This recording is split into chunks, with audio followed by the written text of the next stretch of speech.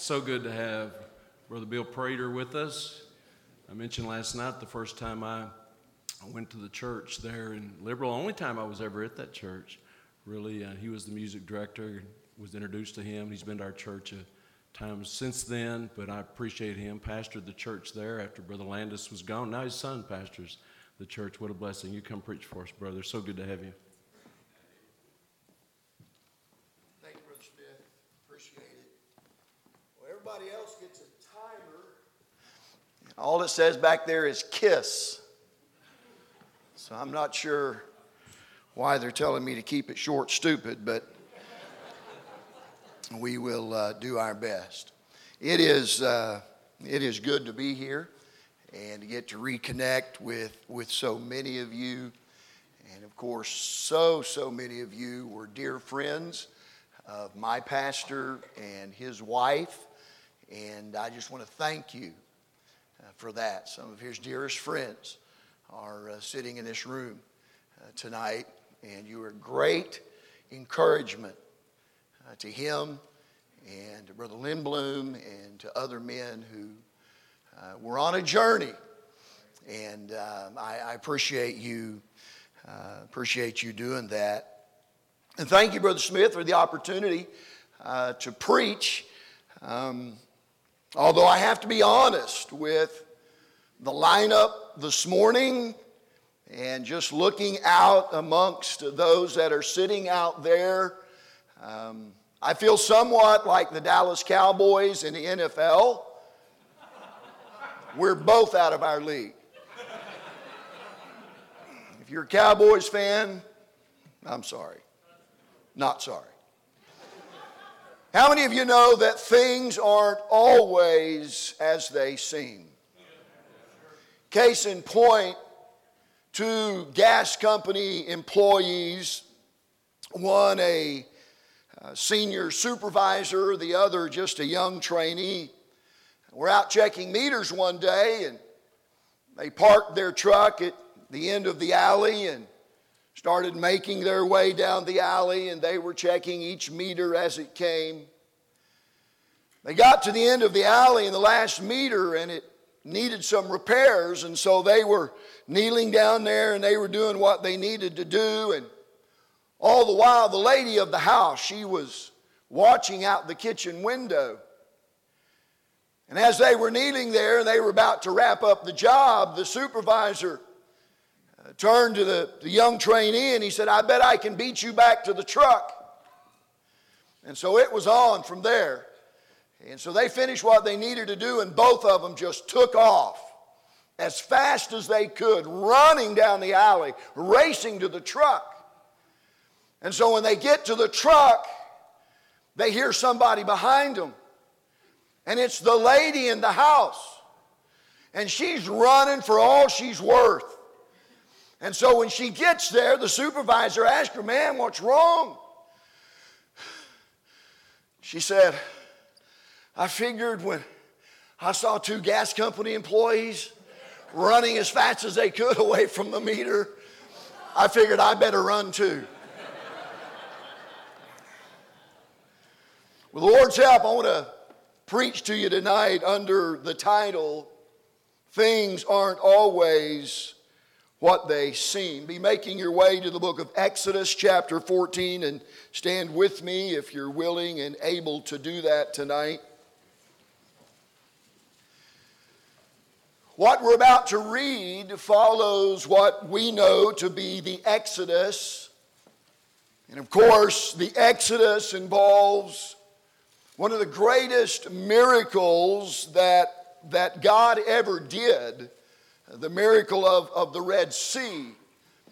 Little fella came home from Sunday school one day, and his mama asked him, "What did you learn in Sunday school?" He said, "Mom, I learned that Moses went behind enemy lines and he rescued all of the children of Israel. And he called the Israeli Corps of Engineers and he had them build a pontoon bridge over the Red Sea so all of the people could get to the other side. And then when the Egyptians started crossing, he called in the Israeli Air Force. And they blew those people to pieces. His mom looked at him and said, "Is that really what they taught you?" And he looked at his mom and said, "No, not really, but if I told you what she told us, you'd never believe me." There are some unbelievable miracles in the Word of God. Look at the last verse of chapter 14. And Israel saw that great work which the Lord did upon the Egyptians. And the people feared the Lord and believed the Lord and his servant Moses. You may be seated. Chapter 15 opens with a song of praise. For 21 verses the Israelites sang and praised the Lord for all that he had done on their behalf. But after that, their tune changed.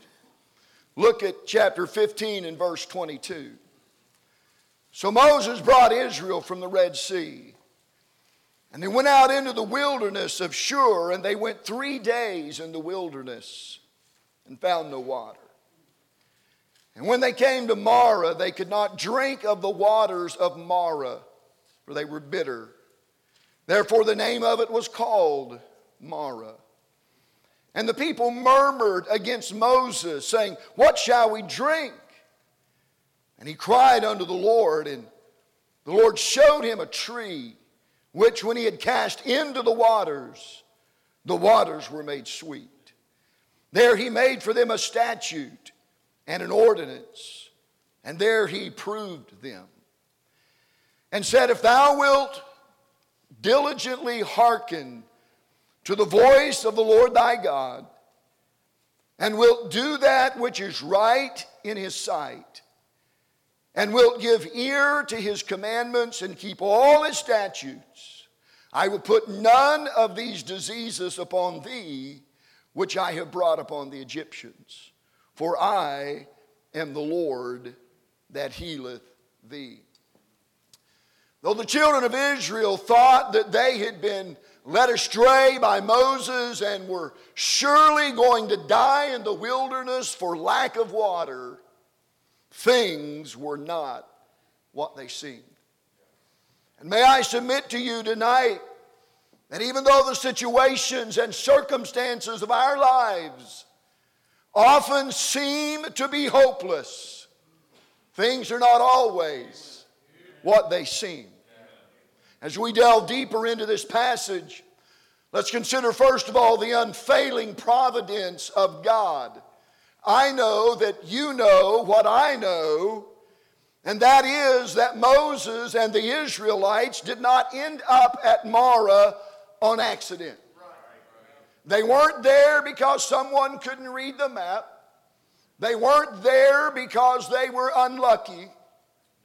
They were there because God had led them there by a pillar of cloud by day and a pillar of fire by night. Church, listen, sometimes God, in his providence, leads us to places we would rather not be. Sometimes they're hard and difficult places. Sometimes they're troubling places. Sometimes they're confusing places. Sometimes they're burdensome places. Yea, even bitter places. But remember tonight, things are not always what they seem. Because there's always the unknown purpose of God. Unbeknownst to the children of Israel, God had a purpose for them being at Marah. We read it at the end of verse 25, and there he proved them. Whenever an automobile manufacturer comes out with a new car, they put that car through a series of tests to prove it. They ride it over all kinds of different terrain. They drive it through water, and they drive it through extreme heat and cold, and they drive that car for many, many miles, screeching and turning and twisting and sliding and starting and stopping and doing all kinds of extreme maneuvers just to see if it can stand the test. By the same token, God was testing the Israelites. Not so He could know what was in their hearts. He already knew what was there. He wanted them to know what was in their hearts. And needless to say, with all of their belly aching and all of their complaining, they didn't pass the test. But my friend, they didn't just fail, they failed miserably. Reminded of the young college student who went to his professor one day and he said, "Sir, I don't believe that I deserve the F you gave me on this test." And he looked at him and he said, "Son, I don't believe you deserve it either, but it's the lowest grade we have." That is not a personal story, by the way. Hey, listen, nothing brings out the real us like trials and tribulation. Or as someone has said, adversity introduces a man to himself. Listen to Proverbs chapter 17 and verse 3. The fining pot is for silver and the furnace for gold, but the Lord trieth the hearts. It's when God turns up the heat that we and others begin to see what we're really like. Trials tell us whether we're more attached to the blessings or to the one who gives the blessings. Trials tell us whether we're more in love with the gifts or with the giver. Trials are as telling as a busted piñata. What happens when a kid swings that bat and breaks that piñata wide open and candy flies everywhere? Do the kids run for the candy or for the piñata? Seward County, Kansas is 70% Hispanic. I've seen a lot of piñatas broken. And not one time, Brother Smith, have I ever seen a young kid run over that piñata and say, "Oh, I can't believe they did that to you. I'm so sorry. That's just not fair. It's not right." Every single time I've seen those kids run for the candy. Why? Because they can care less about the piñata. All they want is what the piñata can give them. And listen, if we're not careful, you and I can become the same way, where our life really isn't about God as much as it's about what God can give us and what God can do for us. And I'm going to tell you tonight, it's when our life breaks that those kinds of things are revealed.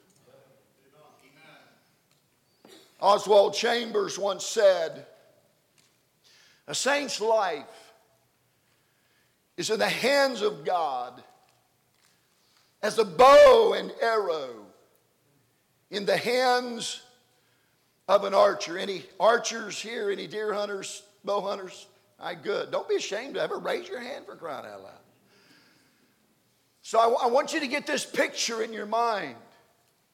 God, He's the ultimate archer. And He's got His bow. And you and I, as His children, are the arrows. Chambers went on to say, God is aiming at something the saint cannot see. He stretches and strains. And every now and again, the saint says, "I can't take any more." But God does not heed.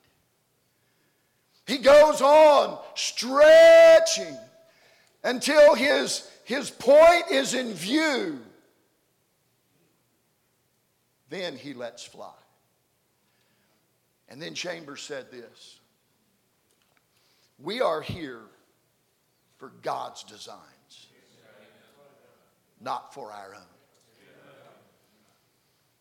One of the realities of life is that things do not always go our way. And we don't always find ourselves in places we like. And the reason that is true is because as a child of God, life isn't about us. Our life is about God and His glory. We are here for God's designs, not for our own. And nothing proves that any better than when we find ourselves at Marah. It's there that we will either become bitter or better. The Israelites became bitter, and thus we see them as the unbelieving people of God. Look at that last verse of chapter 14 again. And Israel saw that great work which the Lord did upon the Egyptians. And the people feared the Lord and believed the Lord and his servant Moses. Then sang Moses and the children of Israel this song unto the Lord, and spake, saying, I will sing unto the Lord, for he hath triumphed gloriously. The horse and his rider hath he thrown into the sea. The Lord is my strength and song, and he has become my salvation. He is my God, and I will prepare him an habitation, my father's God, and I will exalt him. Verse 6, thy right hand, O Lord, is become glorious in power. Thy right hand, O Lord, hath dashed in pieces the enemy. And in the greatness of thine excellency thou hast overthrown them that rose up against thee. Thou sentest forth thy wrath, which consumed them as stubble. And with the blast of thy nostrils the waters were gathered together. The flood stood upright as an heap, and the depths were congealed in the heart of the sea. Verse 11, who is like unto thee, O Lord, among the gods? Who is like thee, glorious in holiness, fearful in praises, doing wonders? Thou, verse 13, in thy mercy has led forth the people which thou hast redeemed. Thou hast guided them in thy strength unto thy holy habitation. The Lord, verse 18, the Lord shall reign forever and ever. The Israelites were joyfully and confidently singing God's praises after what they saw him do at the Red Sea, and knowing something of their culture, no doubt they were dancing gleefully around. Listen, life was good. But then we come to the end of verse 22. And they went 3 days in the wilderness and found no water. And the people that believed God, believed Moses, and spent 21 verses singing God's praises, murmured, saying, what shall we drink? In just 3 short days, not months, not weeks, but days, Israel went from praising and singing and glorifying God to griping and complaining and murmuring against Moses. And if you'll read, I believe it's verse 8 of chapter 16, here's what you'll find. They really weren't doing that to Moses. They were doing that to God. Again, I'll say tonight that nothing brings out the real us like trials and tribulations. What's really in our hearts, not when we gather together as a group like this and sing how great thou art and oh can it be and grace, grace, God's grace. No, not then. But what's really in our hearts is exposed when it's bad. You see, it's one thing to shout in the sunshine, but can you sing in the shadows? The songwriter said, life is good when we're up on the mountain. But talk comes easy. You listening? Talk comes easy when life's at its best. You see, when life's at its best, God is glorious and strong and worthy to be exalted. When life's at its best, God is glorious in power. When life's at its best, there's no one like God, glorious in holiness, fearful in praises, doing wonders. Hey, listen, when life's at its best, the Lord shall reign forever. But it's down in the valley. The trials, temptations, and maras, and pandemics, and struggling finances, and declining attendance, and failing health, and wayward children, and travel bans, and crushing losses. Listen, that's where faith is really put to the test. The fact that the children of Israel got angry with God at Marah proves, in my mind anyway, that they really didn't believe in their hearts what they were singing 3 days earlier. And the same is true for us. When we claim to believe that all things work together for good to them who love God, to those who are the called according to his purpose, yet we get crossways with God when the all things are not to our liking. Oh, no, God, really serious. I believe it's all things except for this thing. No, God, I'm not a Bible denier. I believe every word in that book. And when that book says all things, I believe, Brother Jim, I believe it's all things, but that thing.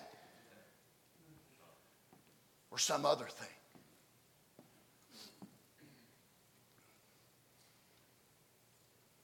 Let me ask you tonight, do you think God did what he did for the Israelites in bringing them out of Egypt and through the Red Sea so he could abandon them 3 days later? No. By the same token, do you think God did what he did for us? I'm talking about sending his son to die for our sins just so he could save us and then abandon us? No. Do you think God has forgiven us so he could fail us? You think that somehow he has delivered us so he could desert us? Who here thinks that God has lifted us up so he could let us down? Listen to what Paul said in Romans 5. But God commendeth his love toward us in that while we were yet sinners, Christ died for us. Much more then, being now justified by his blood, we shall be saved from wrath through him. Paul's point here is this: if God loved us and saved us when we were his enemies, how much more will he do for us now that we are his children? Amen. And he makes the same argument in Romans 8. He that spared not his own son, but delivered him up for us all, how shall he not with him also freely give us all things? If when we were sinners, God gave us his best, now that we are his children, will he not continue to do what's best for us? Of course he will. Now, if we really believe these things, we're not going to murmur or complain when he brings us into situations that may not necessarily be to our liking. Are you with me tonight? This brings us to yet another thought, and it's the unorthodox plan of God. Here are 2 million plus Jews, and they're all murmuring and griping.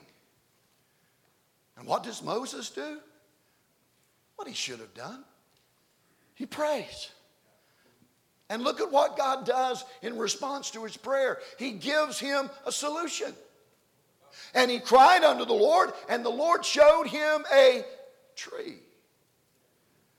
What I want us to learn here is that God has different ways of dealing with the maras in our life. One thing that he may choose to do is he may choose to change our situation and remove the cause of bitterness. How many of you know God can do that? God's sovereign. God can do whatever he wants to do. And if he chooses it with a snap of a finger to just change everything that's bad in our life and make it good, God can do that. And he may choose to do that for you. Or he may choose to add a new ingredient, as he did in our text. For you laymen here tonight, here's an example. Instead of giving you a new job because you hate the job that you have now, he may give you a new boss or a new coworker who makes your job situation a better place. Preacher, instead of giving you a new church to pastor, he may bring some new people that makes your ministry a sweeter place. Or, listen, or he may choose not to change anything. Come on. He may choose not to change anything. And just give you the grace to keep going. Day after day after day. Lord, remove this thorn from me. I don't know if Paul asked that 3 times and God gave one answer, or if God answered every time, but here's what he said: my grace is sufficient. I love that word because it means enough. Paul, listen, my grace is enough for you today, and it'll be enough for you tomorrow, and it'll be enough for you the next day. Amen. Listen, God could have kept Daniel out of the lion's den. He could have kept Paul and Silas out of jail. He could have kept the 3 Hebrew children out of the fiery furnace. But you know as well as I do tonight that God never promised to keep us out of hard places. But what he has promised is to go with us. I will never leave thee nor forsake thee. To go with us through the hard places and to bring us through victoriously, which brings us to this final thought tonight in verse 27, the unseen provisions of God. And they came to Elim, where were 12. This is good. Where were 12 wells of water, and 70 palm trees, and they encamped there by the waters. You see how awesome God is? Somebody tell me, how many tribes of Israel were there? 12? Every tribe got their own well. Crystal clear, clean water. Every elder got his own palm tree. Stretch out to this right there, below it, just in the shade. You know what the children of Israel learned that day? Things are not always what they seem. Things looked hopeless. Things looked helpless. But just over the horizon, there was Elam. You know how far Elam was from Marah? Some estimations say that it was as close as 5 miles. What would have happened if they would have turned around and gone back to Egypt? Just maybe 5 miles shy of 12 wells of crystal clear water. It is inevitable. Listen tonight. Is it inevitable? God is going to bring some Marahs into our lives to test us. But don't forget, friend, things are not always what they seem. Somewhere out there, there's an Elam just beyond your Marah. Just beyond the place of bitterness, it's a place of blessing. Just beyond the place of testing is a place of resting. Now let me make some quick application here to our current situation in the midst of this whole nutty pandemic. First of all, we're not here by mistake. We're not here, or we are here, because God allowed us to be here. God was not caught off guard. This thing did not surprise him. God was not over here on his throne one day when an angel ran in and said, God, you'll never believe what's going on. God, it's crazy down there. These people are going nuts down there. It's just crazy. Oh, really? Really? What's going on? What's going on? Come on. That didn't happen. Even though we didn't see the first reported case until November the 17th of 2019 in China, God saw this coming from eternity past. Secondly, God could have prevented that whole thing. Amen? But he didn't. Brother Prater, why didn't he? I don't know. That's way above my pay grade.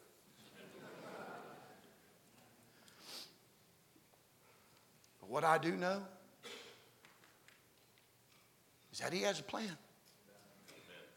And he has a purpose. And I know it's times like this that reveal where our faith is. And there's one final thing I know. The God that we serve pre-pandemic and the God that we serve in the middle of this thing is the same God that we will serve on the other side of this thing as well. He was and is and will forever be worthy of our love and our praise and our trust and our obedience. And these things are true tonight for any other situation that we may be facing, whether it's pandemic related or not. So let me say this tonight. Whether you're struggling to recover numerically and or financially due to lockdowns, or you're doing everything in your power right now to avoid a church split over masks, listen, preacher, don't quit. Maybe it's a wayward son or daughter that's your place of difficulty right now. Don't quit. Maybe you're just frustrated by a myriad of ministry-related issues. I get it. But don't you quit. For all you know, your Elam is not far away. So keep the faith. Be strong and of good courage. If you believe the Bible tonight, say amen. Amen. Let's pray. Father, we love you. Lord, forgive us when we've doubted you. God, forgive us when we've acted contrary to the way we should have acted, even in the midst of this pandemic. God, forgive us for having our faith in the wrong place. And God, thank you for bringing something like this into our lives to help us refocus and recalibrate and get our faith back where it needs to be. And that's in a sovereign, providential God. And Lord, I don't know what the maras are that are represented here tonight. But Lord, in a crowd this size, there's a number of them, no doubt. Some may be family related, marriage related, health related, parenting related. There may be some pastors here tonight that are diligently seeking your will, and it's just so hard for them right now. And maybe some missionaries that are just in limbo right now, and God, it's hard. Lord, please help them. God, please encourage them tonight. And we'll thank you for it in Jesus' name. Amen.